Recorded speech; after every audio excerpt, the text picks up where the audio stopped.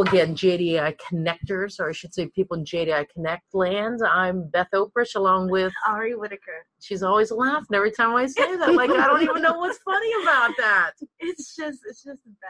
You know, It's just Beth. Yeah. Okay, I don't know what that means. We'll just move on. Life is good. Terrific. Well, excited today for another episode of our podcast, JDI Connect podcast, called These Are Our Kids. Yes, Ari says that because I can't say it very well. So we are bringing different people and trying to expose JDI Connect, if you will, to just the wealth of diverse perspectives, knowledge, and experiences. And that's why we have Ari here. Like, I stutter over my words and she's just right on it. Yes. And today we are fortunate to have Lisa Garry with us from Baltimore, Maryland. From Baltimore, Maryland. Lisa, yes. how you doing? I'm doing well. Great. Thank you so much for taking the opportunity to speak on our podcast to everybody, our 3,000 plus members strong in JDI Connect land. All right. And we just thought it'd be so great to talk to you about your experiences in Baltimore. Okay. You know, Baltimore gets a ton of attention. A ton. And so we thought maybe we'd talk to, get your perspectives on that. But before that, we always just like to get to know you a little bit more. Okay. So tell us a little bit about you, Lisa. What brings you to the work? What motivates you? How'd you get started? Why are you still here? That's a lot in one in one question. What brings me to the work actually is I grew up on the grounds of a youth facility. Okay. And I live with a family member who was one of the staff. And so I've always been in the world of youth justice. I never wanted to work in youth justice, but I always tell people this work is indeed a calling. Where at? Where was the facility? Where did you grow up? On a Charles Hickey School. It used to be called Maryland Training School for Maryland, Boys. Yes, in Maryland. Okay. Yes, and my first math tutor was actually one of the kids there, and he taught me fractions. Wow. And so from that experience and from my exposure, I was never afraid of the population, many of whom look like me anyway. Mm-hmm. But I never shied away from this thought that youth can first and foremost be rehabilitated, but they bring some good with them too. Because I couldn't do math, but he could. Right. So that was always, that's something I go back to in terms of why I do this work. You said a calling, mm-hmm. and I stopped to get us that it was Maryland, because I think geographically where we grow up factors into who we are. Too. Yes. So, but the calling, let's talk about that. This is a calling for you. It's a calling for me. It is, I consider it to be a divine assignment. I don't know if a lot of people know this about me, but I'm a Christian minister. Okay. And so I haven't always lived a Christian life, but when I developed my spiritual connection is when I got a sense of my purpose.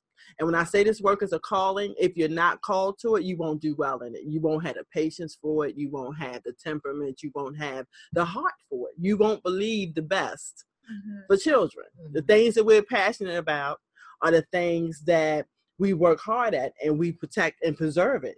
And so for me, working in this field has always been my way of fulfilling my purpose. I feel like everything is set up for me to have a voice in this season.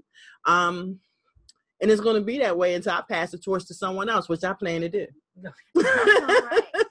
No, you still got a little bit of time in here, right? Yeah. Okay, I'm not done. At least finish the I still got work to right? do. Like, I'm ready to go right now. I think that everyone should have a mentor and everyone should have a mentee. Okay, kind of build that bench. Yes. But you've learned. Mm-hmm. And so your work is like, on the shoulders of the people that kind of came before you and mentored you. Yes. Right? Mm-hmm.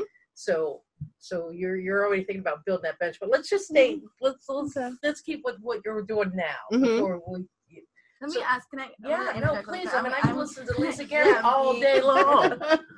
Did you have a defining moment where you knew, or a particular client or someone that just really touched your heart?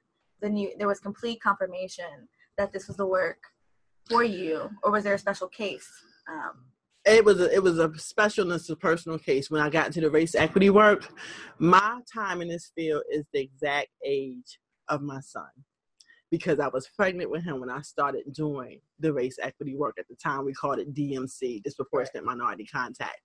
And so that was my client. That's what touched my heart, because I realized that I had just given birth to a young Black male who will face the same structures, same policies, same legislation, and the same environment of intolerance, racial intolerance, even hatred. And so that was my motivation. That was my aha moment, rather, in terms of this work has to not only work, this effort of reducing and eliminating disproportionate minority contact and really dealing with racial injustice and inequities. It had to work because his future depended on it. So I had different skin in the game. Does that make sense? Yeah, you were doing the work, but it became that calling, right? With that significant event in your life, yes. Right? That's what it. And then I don't mean to say that your work part, and I'm not trying to at all, but it's not like it didn't matter before, but it took a different significance. It did. Before, it felt like a job. It felt like something that I could do, something I was trained to do, something I even liked or enjoyed doing. It's after I had my own Black male child that I realized that it was something that I must do. That I owed it to him. Yes. I owed it to him and other kids who look like him. And like I said, different skin in the game. I've always been passionate about, because I'm passionate about human beings, period. And the oppressed. I speak truth to power. That is, part of, quote unquote, my calling. I speak truth to power. And I don't like to see systems of oppression, particularly when they go unchecked, and really when they go unchecked because we don't have the knowledge to check them. And so my willingness or my desire to gain as much information as I could about how do we go about changing the system, that started in 2003 when I had my son. So now, are you always from Maryland, Baltimore? Did you work in different places, or your whole work history Baltimore? My work history was Baltimore. In Maryland, I've gone only as far as Washington, D.C. when I was with the Center for Children's Law and Policy with Mark Sola and his wonderful team there. Doing the work with MacArthur Foundation Models for Change. And that was for 4 years. And then I came back to Maryland. And so I've always been here and always wanted to work here. Because I love Baltimore. Despite what the media shows or says, Baltimore is truly Charm City. And that's Baltimore's nickname. But you're right. That's not the rap it gets. It's not the rap. But that's because, someone can say something about me. Right. And until you get to know me yourself, you will believe it unless you take the opportunity to get to know me. It's the same with Baltimore. We had the same issues that other states and other cities and counties have. It's nothing spectacular. It's really, really bad in Baltimore. I've gone places in the JDI community to conferences, and they say, well, what's it like in Baltimore? The same as it is where you are. Yeah. And so it gets a bad rap. Yeah. Are there some unique qualities or characteristics about Baltimore that you think contributes to that misconception? I think that we've had a number of high-profile events involving youth, involving crime, and youth in crime. And so I think those high-profile moments have come to define us a bit, and it's been more than one.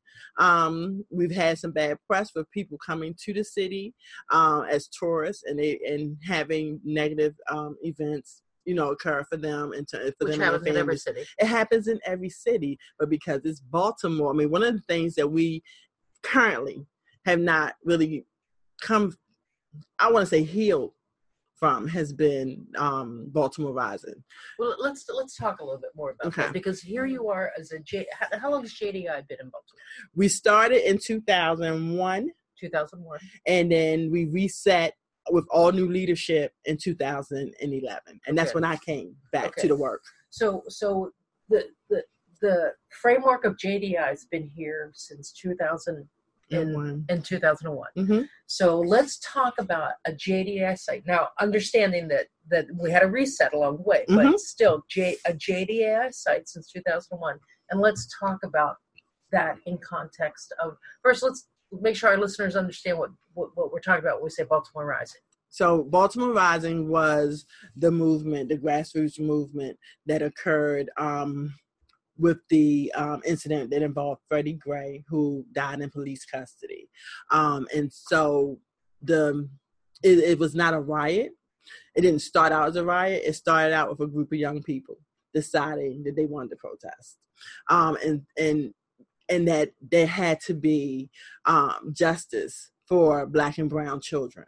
And that just wasn't just about what happened with Freddie Gray. You had other incidents. You have something with Trayvon Martin and, Mike Branson. You had a number. You had Ferguson. You had all these things going on. And it was like the perfect storm. Mm-hmm. And so how things evolved with Baltimore Rising, without getting into all the details and legalities and the cases already been, in court and everything, the outcome of Baltimore Rising was that Baltimore got a negative rap, and in terms of it was seen as people rioting for no purpose, just to be on the street, and nothing can be further from the truth. And from Baltimore Rising and from the events, I always say out of chaos comes order. We've had some wonderful grassroots movements that have been built up and sustained since then, with community holding system rightfully accountable for its decision making. We got the consent decree that came out since that for Baltimore Police Department. And so it really created, in my opinion, a means of community being able to hold system decision makers accountable.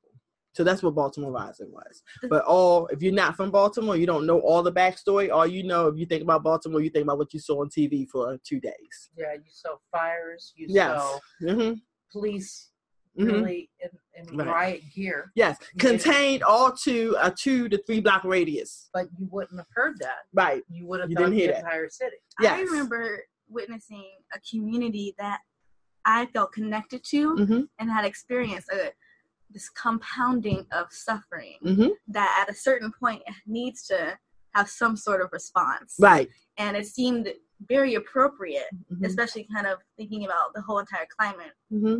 I was very viscerally awake to what was going on, and I felt just empathetic about it. And that was an awakening for many young people, for many persons who did not have access, let alone a seat at the table. And so it was necessary. Like I said, out of the chaos came some order and some good. Yeah.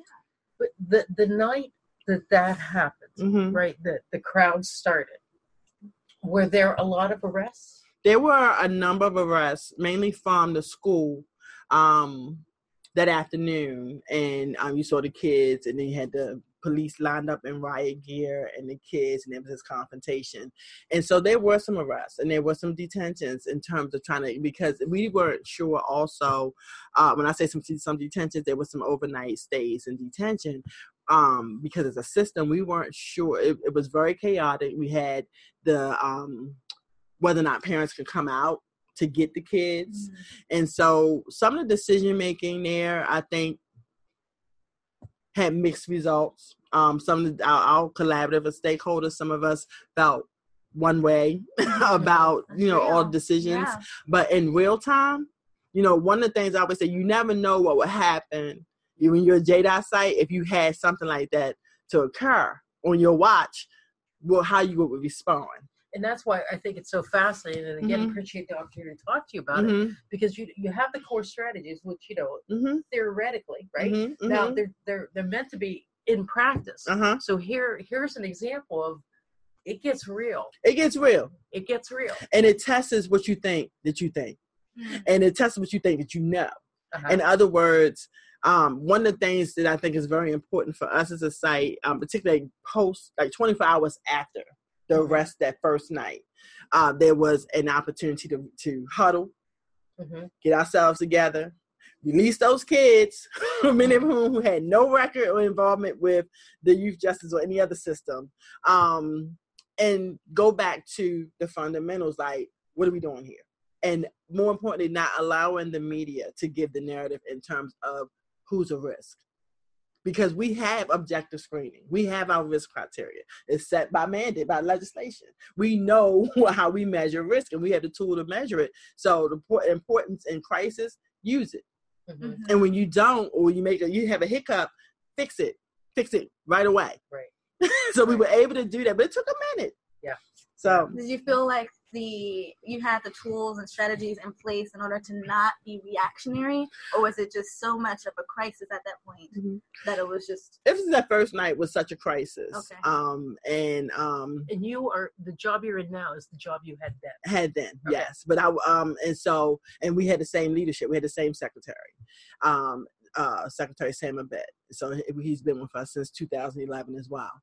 And so again, most importantly, we were able to regroup in the morning and say, let's not lose or abandon our values. And that's the most important thing about JDAI. We always rush to what's the innovation? What do we do? But at the end of the day, you have to have those values that are core to who you are and who you believe yourself to be as a system, because that's what's challenged in crisis. Not your tool, not your D-Ray, not your grids, right, not your ATT alternative continuum. What is challenged is what you believe and what you're willing to stick up for. And that's what got challenged. Our belief about fair decision making, objective decision making, and are these kids who were arrested on that night, are they at risk? And the answer was overwhelmingly no. Or were they dangerous? Yes. Now, and that's where if the system, right, is rooted in those values, that's why, one of the things I always thought was, made such sense with JDI is it's a values-driven initiative. It is, but as long as you keep that as your focus about the values. Like I said, a lot of times, and I'm getting older now in the initiative, and people call and ask me questions. Welcome to my world. Never fails to remind me of that. And people call and ask me different questions, and I always push them to, why are you even asking questions? How does it align with your value for reduce reliance on security attention? How does that align with your values for ensuring a fair and equitable system regardless of your race or ethnicity, or even your affection orientation? So for me, I am less concerned about what we do, but am more concerned about why we do it. And so those values, that's what stands under fire, your values. So we're going to come back to that. We're going to have to take quick break here, and then we're going to come back and I'm glad you brought us to one of our next questions, is the kind of why. Oh, so we'll talk about that, and we want to hear more about Baltimore resetting. Okay. But thanks for taking us and walking us through the Baltimore Rising. So we'll be back after a quick break here. Okay.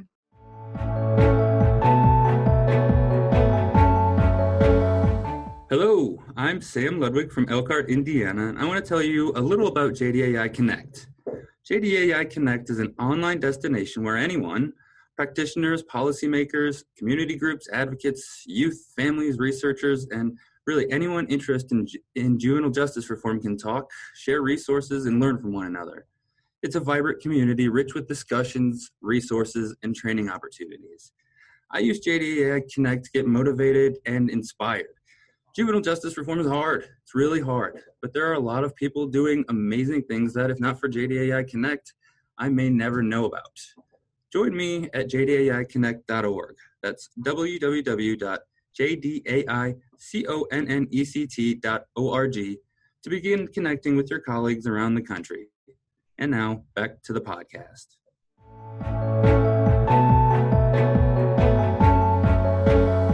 Okay, so we're back now with our guest, Ari Whitaker, and I'm back with our guest, Lisa Garry, from Baltimore, Maryland.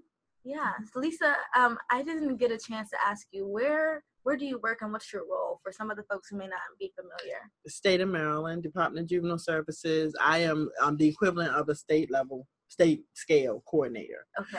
We only have one JDI site. We do a little equity work in Prince George's County, but Baltimore City is our JDAI site. So I'm officially Director of Equity and Reform, but I am the equivalent of a state scale coordinator. Wow. Okay. Thank you. And and I just made the assumption that everybody knows Lisa Garry. So I appreciate you backing this up there, Ari. So Thank you, Ari, for cleaning up after me again. I appreciate that. So, Lisa, you talked before, like before the break, you talked about reset. You talked about JDI came to Baltimore 2001, but then it reset. Like I'm not sure that I understand what you mean by that. So when you've been doing an initiative for a long time, as you know, for a lot of the key leaders of public sector agencies, they are, appointed or assigned. Some of them are elected in and out. And so we had a total change in leadership in 2010, 2011 at the point of juvenile court. My agency, Department of Juvenile Services, we had a new lead for the juvenile division of the state's attorney's office, as well as the public defender's office. So we had all new partners at the table who came to the table willingly, but without, what are we doing? And why are we doing this? Why are we having this meeting? What is this data? What is this saying about us? And so the secretary, Sam Abed, he was not happy, nor was our judge at the time, was Robert Kershaw, the Honorable Robert Kershaw. And they were not happy with just coming to meetings, going over reports. So things had become very complacent, very stale. There was not a lot done. There were some things that came out of the first 10 years of JDI in Baltimore City, specifically change case processing, which significantly reduced lengths of stay just by expediting kids getting to court. Right. We had several versions of a risk assessment instrument. Every county, 24 counties in Maryland, 24 different risk assessment instruments. Wow. And so we weren't happy about that because we had justice by geography. Sure. And so a reset was Judge Kershaw, Sam Abed, met with Bart Lubow, and Bart explained, this is what JDI is. Are you in or are you out? You know how Bart is. Oh, yeah. And so you in or you out. Bart Lubow, let me see if I can get it. And if you do this is how it needs to be done. Pressing those principles of safety, reducing reliance on security attention, for particularly when it is not necessary. Most of our kids, at least 66%, are low and moderate risk. And so the reset was, let's start from scratch. We had a whole new system assessment done. We did a new detention utilization study.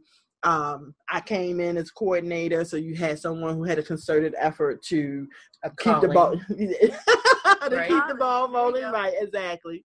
And so it was the perfect time to revisit, as if we were coming into the initiative for the very first time.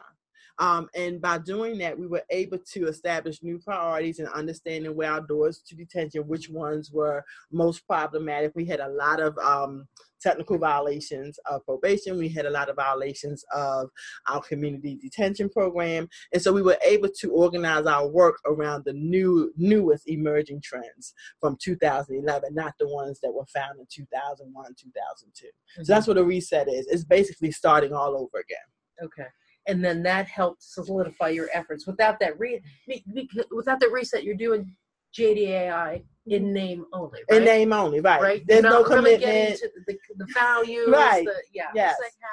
Mm-hmm. And it doesn't become the priority of current leaders. Right. And without that reset, you guys, Baltimore, might have addressed the aftermath of Baltimore Rising completely different. Oh, that would have been completely different. Right? Because it could have been like knee-jerk reactions, like, oh, the kids are dangerous, or why would we do it? You might not have asked those same questions. We would not have had the values discussion because so much of our time was revisiting what is the purpose of use of security detention in Baltimore City? What do we believe about it? What does the law say? And how are we going to work to align what we do with what we believe about that? Yeah.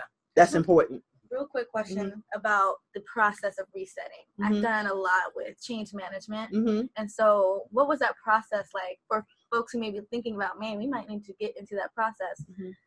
Getting folks on board, was that difficult, or is it just kind of like Bart Bluebell said, you in and you out? As Nike says, just do it. Okay. Just rip the Band-Aid off. We starting over because we said so. That's it. Go. You don't have to have a lot of conversations about having a meeting for the subcommittee for change, and then how you don't need any of that. Just do it. If you have the authority to do it, just do it. I love that. Done. Okay. So thinking about all that has happened, what is your two questions. I have, it's kind of a two-part. Two-part. That's Two-part. okay. Yeah. Let's set up. Well, what do you think is the future of GDAI in Baltimore, all things considered? Mm-hmm. And then circling back to the underground, the overarching thing of purpose, mm-hmm. How does that connect to your why as it stands now? Right. So we have a new juvenile court administrative judge who just came on board.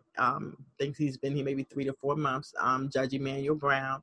We spent the first couple of months talking to him about our work, where we were. Are your judges in Maryland, just because it's so different across the country, are they elected, appointed? They're appointed. They're appointed. Mm-hmm. So you have a newly mm-hmm. appointed judge. Yes, so they rotate. Okay. Yes. And so we spent some time talking to him about the work. Nate and I met with him, with the Secretary of Ed. We came up here to have into Casey, because that's the whole point of being in Baltimore. We're here with Casey. Yes, you are. So we came up here, we had a conversation, and then we took him out to our community detention program and our evening reporting center, and he loved it. That was Sal, where he said, if I know the kids are receiving this type of service and they're having groups and they're doing all kinds of activities, they're being served dinner, this is what he needed to. He said, this is what I need to see. Yeah. When we talk about alternatives, mm-hmm. how are we asking judges to consider alternatives if there are no alternatives? Exactly. Or if they don't see them, they got to trust them. Without a doubt. Right. And so we will begin our meetings this month. With him as co-lead to the subcommittee with Secretary of Ed. And the future is going forward in the same way. However, we did have a slight shift in that we reached a place where we had, at some point, we started out with 100 and nearly 120 kids pre-adjudicated juvenile detention in 2011. We were down, we've cut that number by 65%. And so we for Baltimore. For Baltimore City. In Baltimore City, mm-hmm. less kids in detention than, mm-hmm. Some other places. But it's Baltimore, smaller. Right? Yeah. Exactly. So, because, again, just aligning, who are the kids who present the highest risk pending their adjudicatory hearings and which ones don't. And put those kids back in the community, not even in alternatives if they're no risk. Mm-hmm. Send them home with their parents. Right. Give them resources and services. So what we did in understanding that we had a smaller population, we started taking some of the kids to hold as courtesy in the juvenile facility who were charged as adults and who were being held at adult facilities, which are are horrific for children. Absolutely. So we were able to, they began to be more of the population that we had in detention facilities. They outnumbered the number of kids we had for pre-adjudicated juvenile detention. So they were pending their transfer hearings, and we were able to move them to the juvenile facility so that they can get educational services they needed, and they would have more age-appropriate, developmentally appropriate services and programming. Just temporarily, because one of the things I always say, detention is not a program. Right. Detention is not where you send kids to get services, but what they did get was more age-appropriate, developmentally appropriate for them.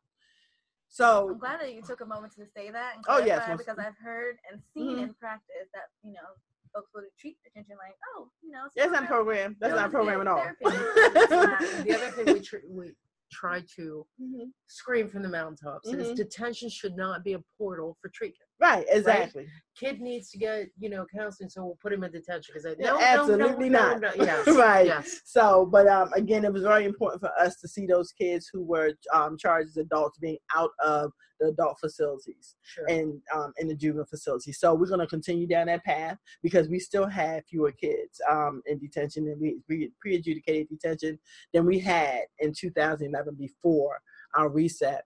What we did shift a little bit was, I won't say it's a shift. It was just a right time to infuse our work with a race equity lens. And so we've been doing a lot of race equity work mm-hmm. and just considering our principles for reform, for objectivity and, reduced lengths of stay, fair decision making. We did all of that through this lens of what's the impact now on children of color, because despite those numbers, fewer kids, disparities in terms of overrepresentation went up.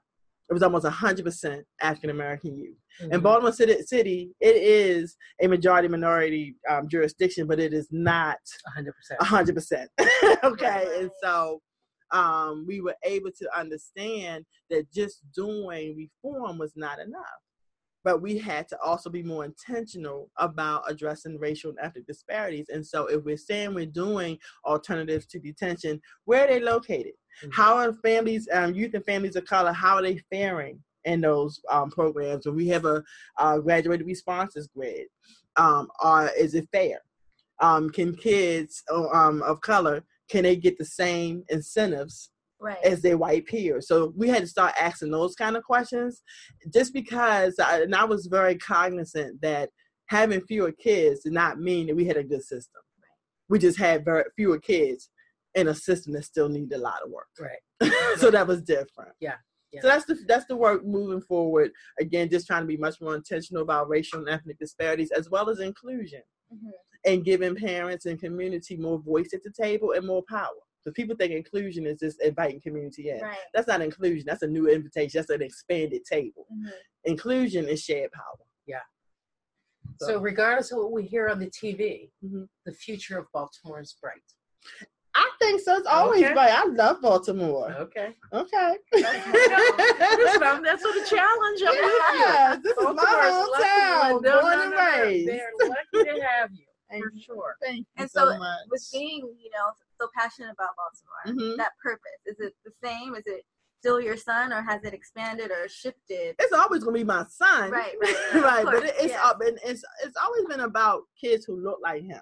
He just gave it a face. In a way that was personal to me. And I think that had I not had him, I would have met someone, again, back to calling and purpose. I would have met someone, even kids who I had on my caseload who I love and adore. Some of them I still keep in contact with. I've lost some too, to not only jails, but also to the grave. And so for me, it's very important to always be looking for, I don't think I had to look far for motivation or inspiration to do this work. All I had to do is have a heart to see what the need is.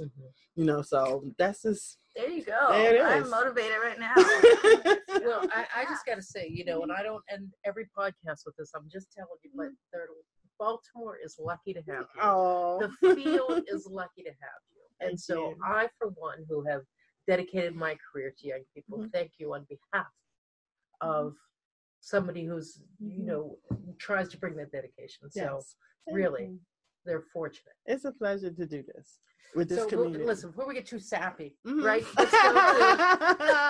We end our podcast. Yeah, I don't usually give that many compliments. Trust me, I didn't give them the name. That's very But I'm just truly, I'm just thrilled that you're part of this and talk on our podcast, but just the work that you do, I want to acknowledge. So thank you. So we end our podcast though with a version of this or that. Right? Where it's a forced choice, right? Just kind of a fun little game. So I will ask the first one, then Ari will ask one. We should let our guests ask us, but we're not going to. No. It's our show. So Lisa Garry, it's our show. Lisa Garry, coffee or tea? Tea. Tea? I love tea. Ice, hot, both? Both. Both. All tea. Herbal tea, infused. I love fruit infused tea. Tea all the way. Tea Bonnet. I was so mad when they closed. I didn't know they closed. Okay, let's not get distracted. We can do a whole podcast on tea. But, all right, give Lisa this or that. Okay. So, TV or books? TV. All right, we gotta ask. TV. What are the binge shows, man? What are you watching? Game of Thrones is great. Come on, that's my favorite. Game of Thrones. I have several, but what I mainly watch are like HGTV, home makeovers, fixer upper, those kind of things. Because when you do this kind of work, The last thing you want to do is come home and watch episode of CSI back to back or Law and Order. I need a diversion. I want something light. And I like designing. I wanted to be a graphic designer, so I like all of that kind of stuff. So maybe when you pass that torch, that's what you'll do. Right? I think I will. Well, if you ever need help doing a podcast about your design, you know who to call. Okay, definitely. Thank you so much. Right. Thank you, Lisa. Thank you so much for being here. We appreciate you having it. Right, Appreciate you. Never mind. Thank you, Lisa. Thank you. That's what I'll just say. Bye, Beth. Bye, Ari. Bye-bye.